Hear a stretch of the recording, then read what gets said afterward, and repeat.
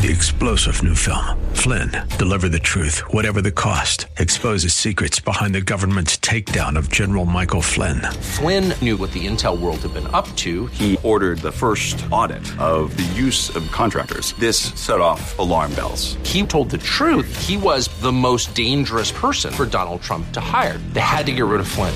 Flynn, deliver the truth, whatever the cost. Available now. Watch it today. Go to salemnow.com. salemnow.com.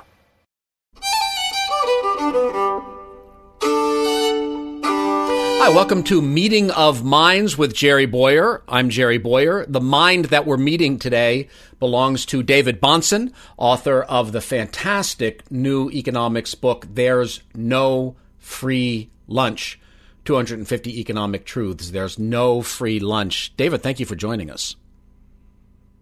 Jerry, thanks so much for having me. Looking forward to this. Now, this is the second interview that David and I have done. We did a sort of intro interview, which you folks can find over at the Edify Podcast Network, Christian Post's podcast network. This is the one, David, where you can be as smart as you are. We're not, this is not intro. This is wherever it goes, it goes.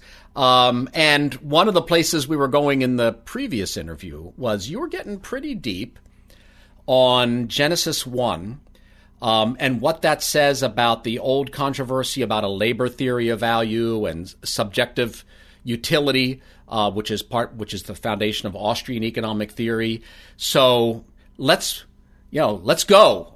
Tell me about Genesis 1, labor theory of value, and subjective theory. I think that we'll back up into Genesis 1, but by kind of historical precedent in classical economics, Adam Smith loosely wrote. It wasn't exhaustive, it wasn't systematic, but he loosely wrote in a way that even Marx credited Smith with some of this concept of value coming from the labor that is put into it.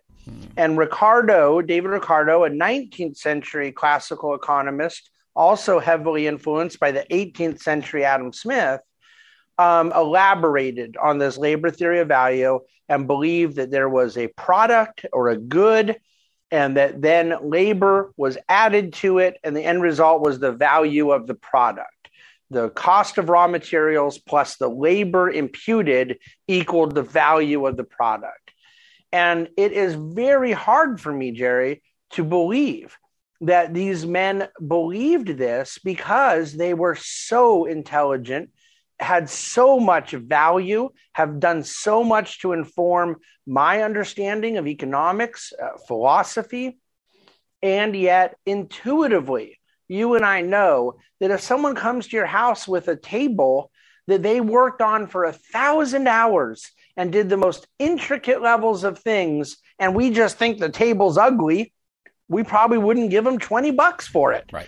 And the notion that they imputed significant amounts of labor does nothing to our appetite for ascribing it value. Why is this dangerous? Because Marx took the classical concept of labor theory from Smith, Ricardo. By the way, there was some precedent for this, even in Thomas Aquinas. And Marx said, well, this is dehumanizing to the laborer to have the value they're imputing to product be removed from the laborer and given to the capitalist, who is then now essentially stripping the labor of his dignity because he's removing value from what belonged to him to somebody else. Why is this a problem economically? Because it was never true that value is connected to the labor added to it.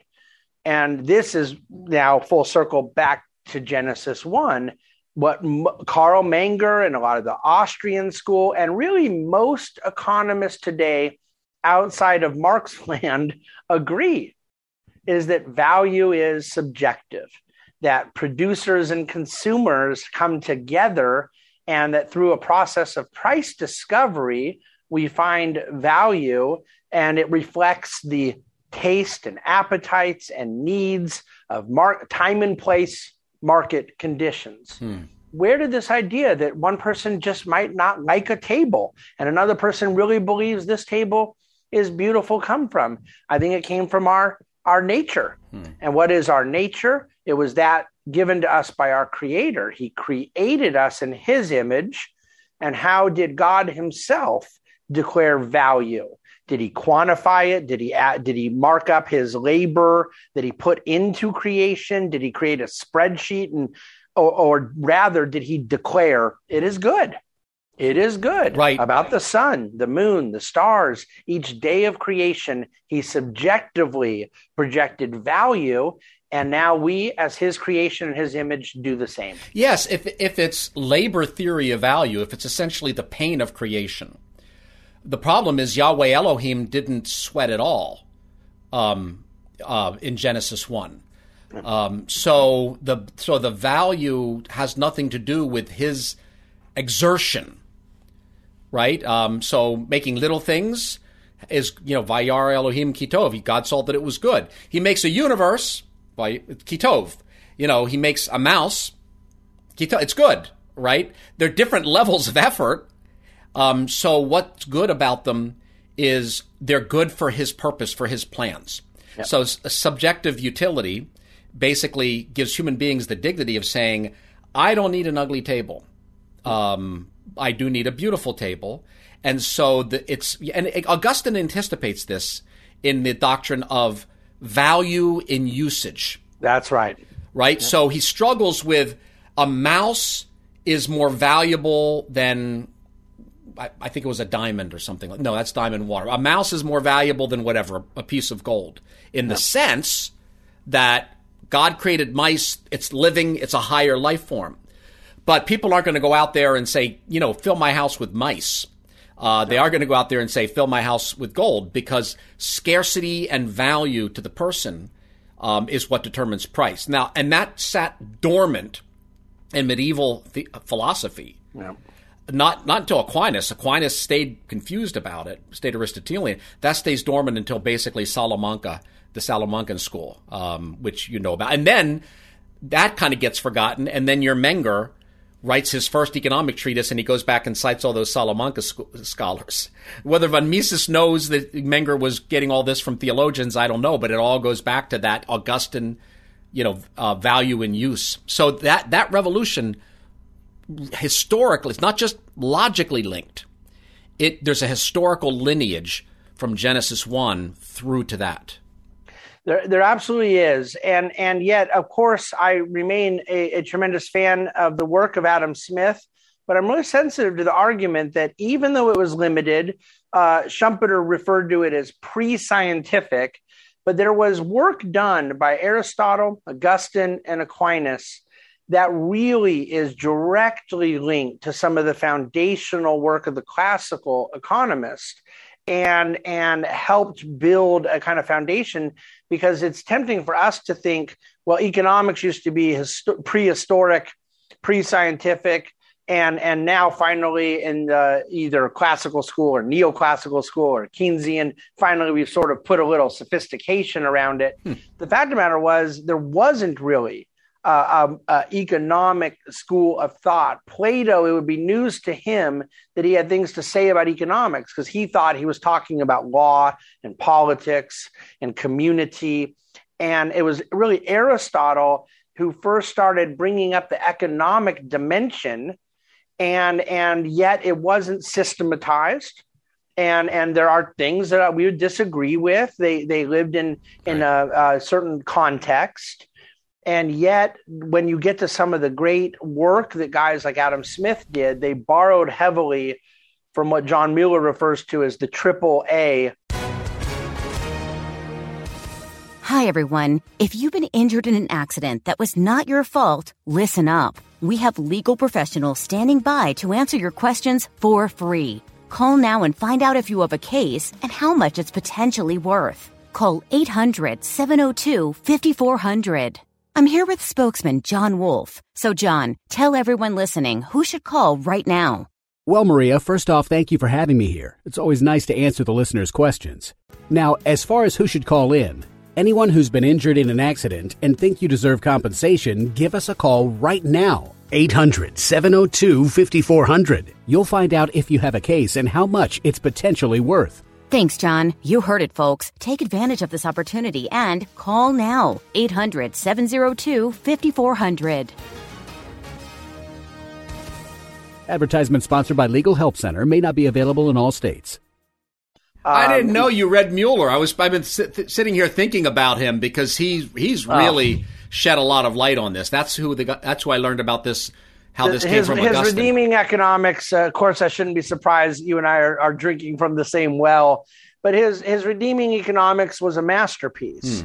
And there are areas of disagreement for me. I'm not a Thomist. I think that Aquinas had some significant errors, including on labor theory of value, on just price theory. Yes. But what's interesting about Aquinas is oftentimes he got the thinking right, and then he just sort of didn't apply it the way he probably should have. Right. But I believe that thread that Mueller has written so astutely about, from Aristotle to Aquinas, to Augustine to Aquinas, is very useful. And I think he's right that Adam Smith neglected to keep some of these principles alive and focused more on a different priority around free exchange. It didn't contradict the scholastic school, but it ignored the scholastic school. And I think that helped Marx get a free ride at undermining the humanity of economics that Aquinas wrote about. And I think one of the things that's very important in Mueller is that with Aquinas, you get a collapse. Excuse me, not with Aquinas, with Smith. You get a collapse of all forms of everything other than production becomes consumption. So, for instance, if you give money to the poor, that's consumption. That's a consumption function for you, right? Whereas in the medieval theologians, there's a doctrine of production, there's a doctrine of consumption, there's also a doctrine of distribution, right? Like I get money and I give it to somebody. Oh, that's consumption. What do you mean that's consumption? I'm giving it to somebody. Well, you get psychic income, which I think maybe that's how Kreskin made his living. You get psychic income from giving it away. So we're going to collapse all that down into consumption when it's really different. And so classical economics had no doctrine of generosity. Everything was just some form of selfishness. And then Marx comes along and says, you've got no doctrine of distribution. I'm going to build a whole economic system on what you failed to mention. And my entire system is about distribution, which will be redistribution. Yeah. No, I think that's exactly right. And so it's very interesting historically, the work that Mueller and others have done to unpack how some of these things came to be. And even in my studying of economic history, it's so fascinating that John Stuart Mill was like the only textbook used, this treatise on political economy from the mid-19th century to the early 20th century in all of UK, all of Ivy League, all of Europe. Right. And so when Marx came around, so many of these things were to me very prima facie refutable and problematic. Yet there had been kind of this free ride in a lot of the classical school that had some holes in it. Right. And so it enabled this intellectual curiosity. And all it took was Lenin to come around and say, okay, well, Marx is right on all this stuff, but no one seems to have the guts to go do it. So I'm going to do it. And let's bring on the bloody revolution. And then the 20th century had to be spent playing out the horrors of Leninism. And so theory matters. Theory matters. You might think it's some arcane little thing, get that wrong, and then what you're going to end up with is the absurd conclusion that all profit is theft. And since a great deal of private property comes about from profit, then private property is theft. And then you just make those few intellectual mistakes and 100 million people die. That's exactly right. And then on the inverse, to bring back to the positive side, theory matters, ideas have consequence. And Karl Menger into von Mises and into Friedrich Hayek, there did become a 20th century counteract to both hardcore central planning that we would call Marxism and softcore central planning that we'd call Keynesianism. Keynes became academically respectable. It did not have bloodshed attached to it. but it was committed to the notion of the central planner. And it required a philosophical refutation. And Hayek came around with price discovery, with the knowledge problem, with the fatal conceit, and you got this intellectual battle that is played out. And yet one thing was missing from it for people like you and me. The leading truth tellers were not Christians. Right. The Christian church was absent from the great economic debate of the 20th century. So I won't take away anything that in Common Grace, Milton Friedman, Friedrich Hayek, Ludwig von Mises contributed to 20th century dialogue. Thank God they were there to participate in the great intellectual journey of counteracting what I think was very misbegotten economic theory of Keynes. Yeah, I mean, it's a shame that it was people who didn't believe in God who were defending the image of God in man. That's right. In the discipline of economics. It's interesting, Roger McKinney, who I edit, who writes columns for me at Christian Post, has made a reasonable argument that early von Mises was anti-Christian because every single theologian and preacher in Europe that he had ever heard was a socialist. And that when he came to the United States for the first time, he heard preachers who believed in economic freedom, and then he rethought his opposition to Christianity. In other words, he knew truths about economics, and he heard people saying in the name of Jesus things that he knew were false. So he chose the truth he knew. But then he comes to the United States and he gets a completely different picture. And it's kind of suggested maybe in the last night of liberalism that he ended up somewhere in that Christian orbit, or much friendlier to it at least. And it's a subject I'm actually very interested in, curious about. I come to a lot of these things about late life, almost sort of deathbed declarations of people reversing their life's legacy. I come to it with a certain degree of skepticism. And also generally it's not falsifiable, and so I'm not sure that it can be resolved. And yet there's a lot of interesting material there. Roger's a great writer on that stuff. But what I do know, Jerry, is that no matter how good the work in praxeology was from the Austrian school, there was no way it was going to become pervasive if we do not accompany it to anthropology. Right. And so I feel blessed. On one hand, the 1970s, they were still giving Nobel Prizes to people like Bob Mundell and Friedrich Hayek and Milton Friedman. And in 2021, that is not going to happen. But on the other hand, in the 1970s, there was no Acton Institute. Right. There was not people like yourself writing books you're writing, and there was not this general interest in the intersection of faith and economics. There were not 2 million Google search responses to marketplace and ministry, to faith and economics. So there's a lot of intellectual curiosity out there on the subject, and it's time that we help fill in that void.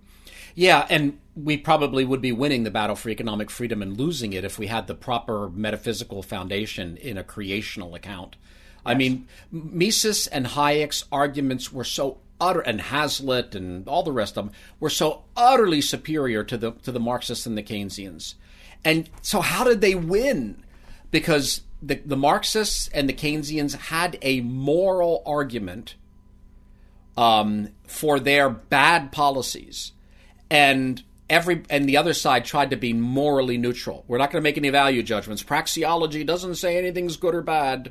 It's just, does it fit your ends? And people will not really, we have a moral sense. We're not just going to accept that. Freedom is good. It's not just useful to my ends. It's good. And if you don't have a God thought that it was good, if you don't have a moral pole there, you're never going to be able to win the debate on the syllogisms or data. And interestingly, one of the great mistakes Marx made was he was not content to leave Marx in the realm of the descriptive, meaning he was not merely ideating as to what ought to be. He chose to make Marxism very eschatological, very historical. The proletariat... Post-millennial.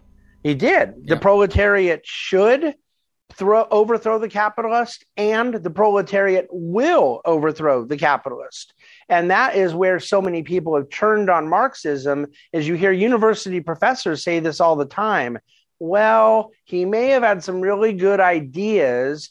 The labor really is exploited. There really is class struggle. There really is oppressor and oppressee.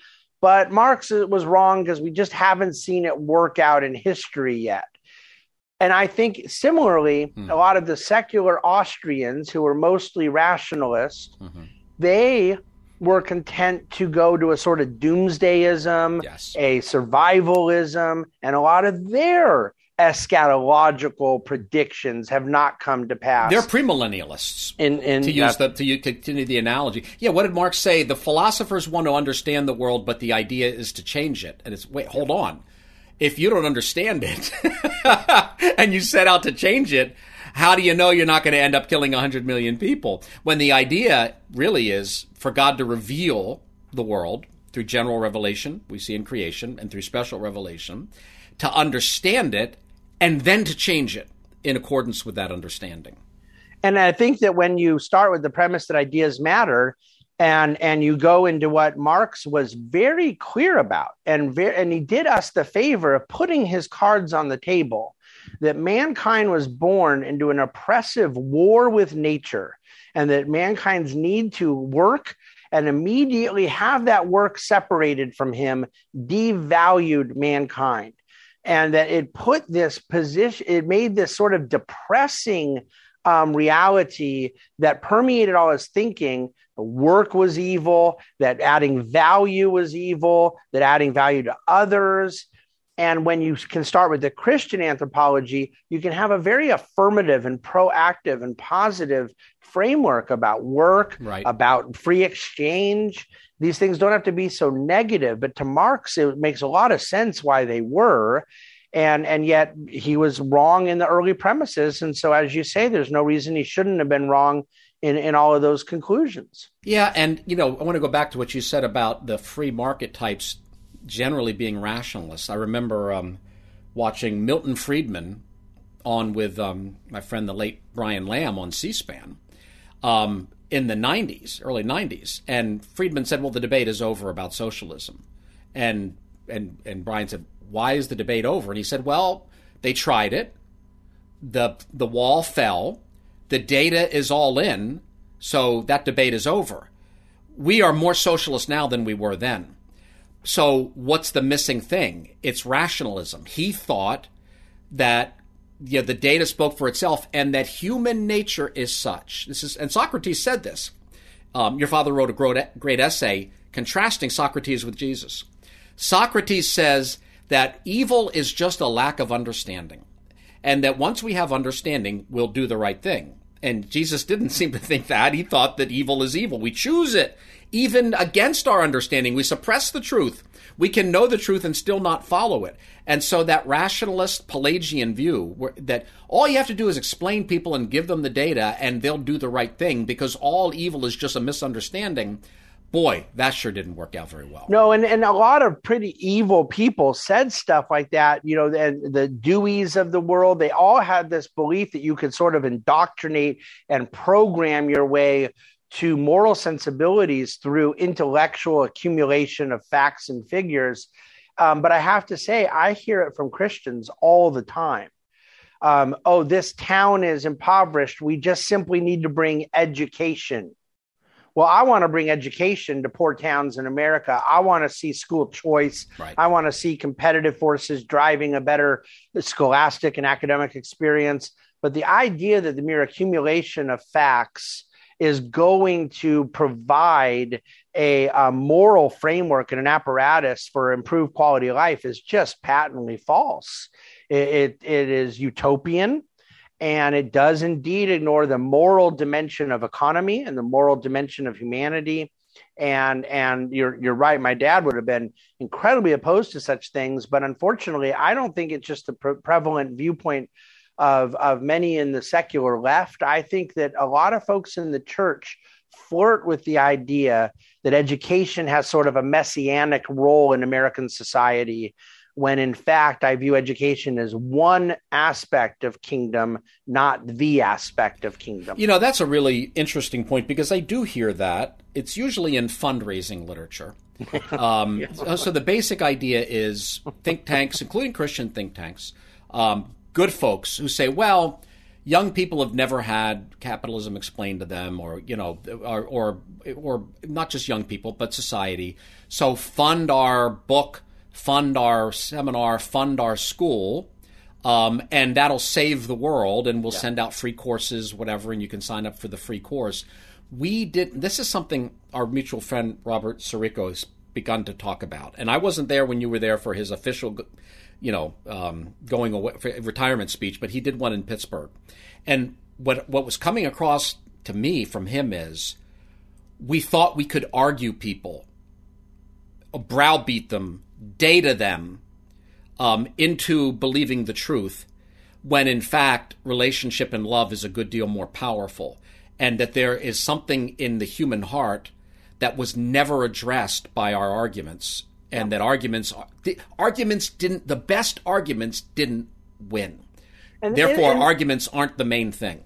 And this is, of course, the great apologetical legacy of my dad and Dr. Van Til and others, that when someone has a heart objection to faith, to try to use a head answer to get them in line doesn't work. If the fear of the Lord is the beginning of knowledge, I think you're going to have a very difficult time giving them E equals MC squared and expecting it to change their marriage. Right. See, and we think the fear of the Lord is the beginning of theological knowledge. It's not the beginning of economic knowledge. It's not the beginning of political knowledge. It's not the beginning of legal knowledge. It's the fear of the Lord is the beginning only of quote religious or theological knowledge, when I think Van Til, your father, and others would say, no, it's the foundation of all knowledge. Yeah. Yeah, it's a beautiful point. It's an incredibly important one. And to bring it back to economics, it has a lot of application in apologetics, in philosophy, but it has a lot of application in economics as well. And that's the Genesis 1 reason for the book that I wrote, kind of starting in the garden, starting with the very nature of creation, the reality that we learn from creation, serving as not only background information that God made us different from the animal kingdom, that humans are given certain rational faculties, creative faculties, innovative capacity, seeing the command, the sort of prescriptive element of exercising dominion, of cultivating the earth, of extracting the potential out of creation, the sort of pro-growth agenda of the dominion mandate. All of those things are very foundationally important, the beginning of knowledge of economics. Right. And yet, if anybody is able to comprehensively develop a system of thought for social cooperation, social organization, free exchange, to get to the heart of the matter of this debate about production versus consumption, which is really the heart of the Keynesian debate. Right. The fatal flaw of Keynes really came down to his inability to understand that economics is production-centric, not consumption-centric. I can go back to Genesis 1 for all of this stuff. Yeah, and you've mentioned creational theology a lot, so this is very important. And this is something, the Center for Cultural Leadership, which you and Andrew Sandlin established. Brian Mattson is involved, and he's talked a lot about this. I'm kind of a newcomer to that world. Creational theology is not natural law, because natural law isn't personal.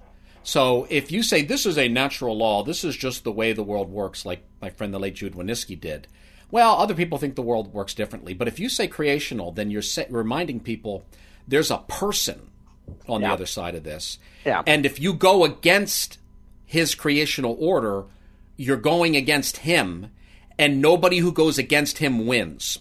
So think about the fact that your desire to destroy the creation order is an offense against a holy God, and then count the cost of what you're doing. And in a lot of ways, I feel like what we're doing by reinforcing the truth and the power of creational economics is we're adding, not replacing, Jude Wanniski's argument, the natural law argument. What we're saying is, yes, this is the way the world works. It's the way the world, because it's the way the world was made. It's the way the world was made. We're applying the why to the how, to the what. And too many people have been focused on the wrong part of economics.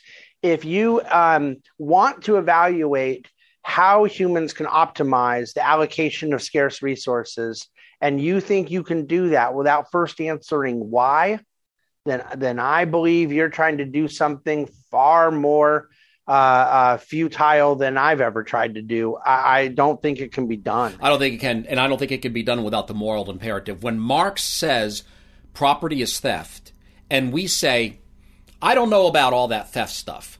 I just know that the praxeology tells me that my goals are fulfilled better if I'm not coerced. That's not a moral answer. The answer to Marx is Marx property is theft is to say, no, Marxism is theft. No. Property is ordained by God. And here's the thing, Marx saw it better. Marx always, his atheism was inextricably caught up with his socialism. And for Christians should just kind of say, oh, well, I'll leave the atheism behind. It's barely relevant. And to swallow Marx, ignoring what Marx knew was the foundation of his belief is pretty naive, I think. And yet I'm so grateful for the work of our Austrian friends and free market friends who maybe didn't have the right philosophical foundation. Yes. But when Marx said private property is theft, they said, excuse me, private property is necessary for free exchange. Right. And they said free exchange is necessary for price discovery. Right. They said price discovery is necessary for economic calculation. Yes. And they said economic calculation is needed for production. Right. We have to now come in and say all those things are true. And by the way, they're good. Production is needed to meet the needs of humanity. Right. Right. And so this becomes the moral argument. The economics are there, but the underpinning morally is that apart from production, which does come from price mechanism and free exchange and ultimately private property, but apart from that, the immoral outcome of not meeting the needs of humanity, this is the Burkean concept of synthesizing the efficiencies of free markets, which neither of us would argue against, right, with the moral imperative. And I have no interest in arguing for either one divorced from one another. Yeah, it's interesting. Soros made an argument against Hayek, I don't know, it was like 15 years ago, which actually I don't think they really answered very well, which is, if everything is subjective, how can you tell me capitalism is better? If a value is all subjective or, yes, or ideas? If value is subjective, if everything is, if you don't have a moral absolute. Yeah, well, what Soros was doing there was attacking the epistemology of Hayek, and he probably was onto something, if we're being honest. I think so. That's right. Because if you go into I'm not saying it's better to be free, because there's a lot of that. I'm not saying it's better to be free. Yeah.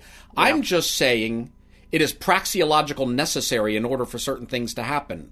But the unwillingness, anyway, so that's an interesting thing. Maybe that we can get into that at some future interview. So is there anything in There's No Free Lunch, 250 Economic Truths, which is like David Bahnsen out there on the edge saying, hey, I put something in there, it's a little advanced, I might want to follow up on this more later, whether speech or book, because this is kind of an introductory book. Although it's deep, it's also introductory. Kind of like whenever I write a book, there's always like a next step that, that's like, it's like, I'm not going to get into this much. People might not be ready yet. Is there something in there like that? Yeah, well, there's two different things. I touched the subject of credit and sound money in the book, foundationally, basic quotes with elaboration. But out of the sort of basic foundational first principles, it's very tough to exhaustively cover monetary policy. Yeah. Monetary policy is an obsession of mine because I was sort of raised in a world of people who believed a lot of the right principle things and got every single thing wrong about monetary policy. So I have a special interest in doing more elaborate work in the subject of monetary theory. If we're going to criticize the Fed, which I'm going to do, I want to do it for the right reason. I want to do it divorced from the sort of unhinged, conspiratorial, often false witness criticism that exists out there. And I want to get into the subject of where Fed activities can distort the price of capital, can misallocate resources, can overly financialize the economy. And those are legitimate criticisms that don't rely on a lot of the kind of kooky fringe stuff that's out there. So sound money and credit were not something I really got to get into deeply in the book, but I plan to elaborate in some of my other work in the future. There seems to be a systemic problem towards false positives for economic collapse and hyperinflation that are endemic to some of the members of our greater ecosystem. Yeah, I think when you're a hammer, everything looks like a nail. Right. And that's the dilemma a lot of them have pinned themselves into.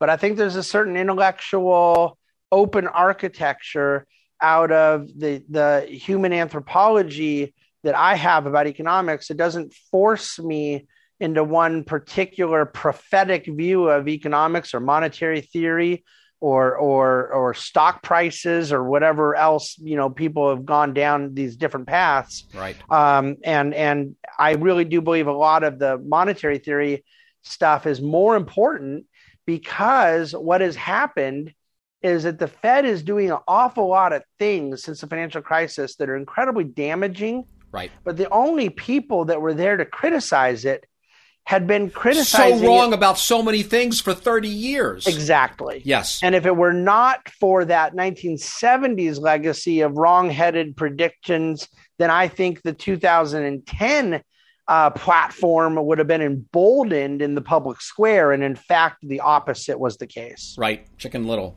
Yeah. But,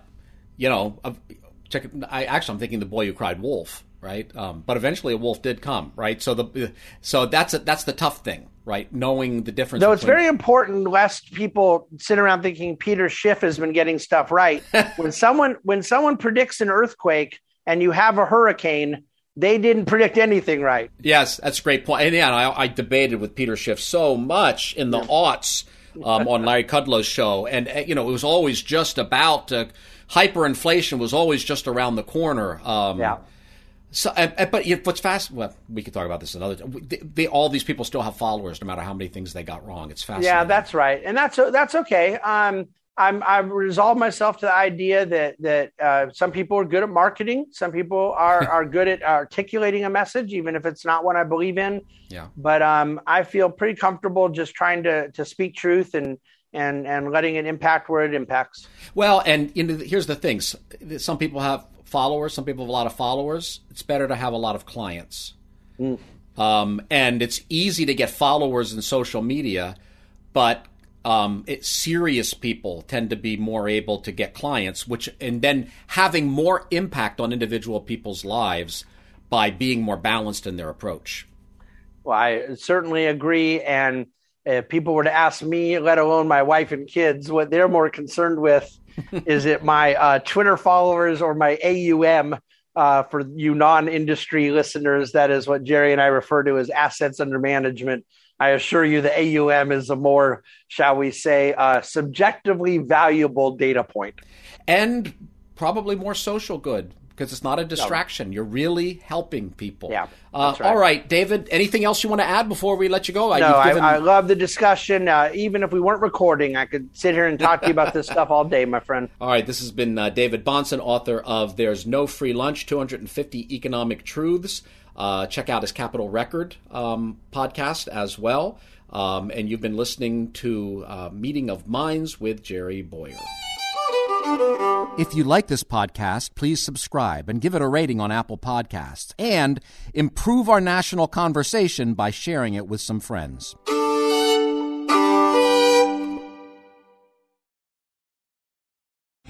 Three-star general Michael J. Flynn, head of the Pentagon Intelligence Agency, knew all the government's dirty secrets. He was one of the most respected generals in the military. Flynn knew what the intel world had been up to. He understood its funding. He ordered the first audit of the use of contractors. This set off alarm bells. The explosive new documentary, Flynn, Deliver the Truth, Whatever the Cost, uncovers the facts behind this scandal. Flynn told the truth. He was the most dangerous person for Donald Trump to hire. I find out the worst enemy that I'm going to face in my life is right here in America. They took my assessment and they wanted me to change it. And I was like, I'm not changing it. They had to get rid of Flynn. With in-depth interviews, archival footage, and never-before-seen personal records of the man behind the headlines. I just felt like I was drowning. Flynn, Deliver the Truth, Whatever the Cost. Available now. Watch it today. Go to salemnow.com. salemnow.com.